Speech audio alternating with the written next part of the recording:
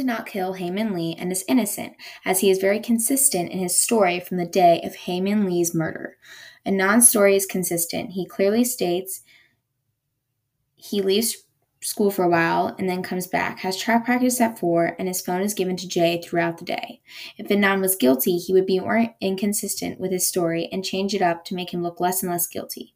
Though his story could be used to prove him guilty, he never changes it, always remaining honest. Anand has a very kind and lighthearted personality, and when he discusses his story of the day of Hae Min Lee's murder, he keeps his personality and keeps the same story. He is not inconsistent with his story nor his attitude.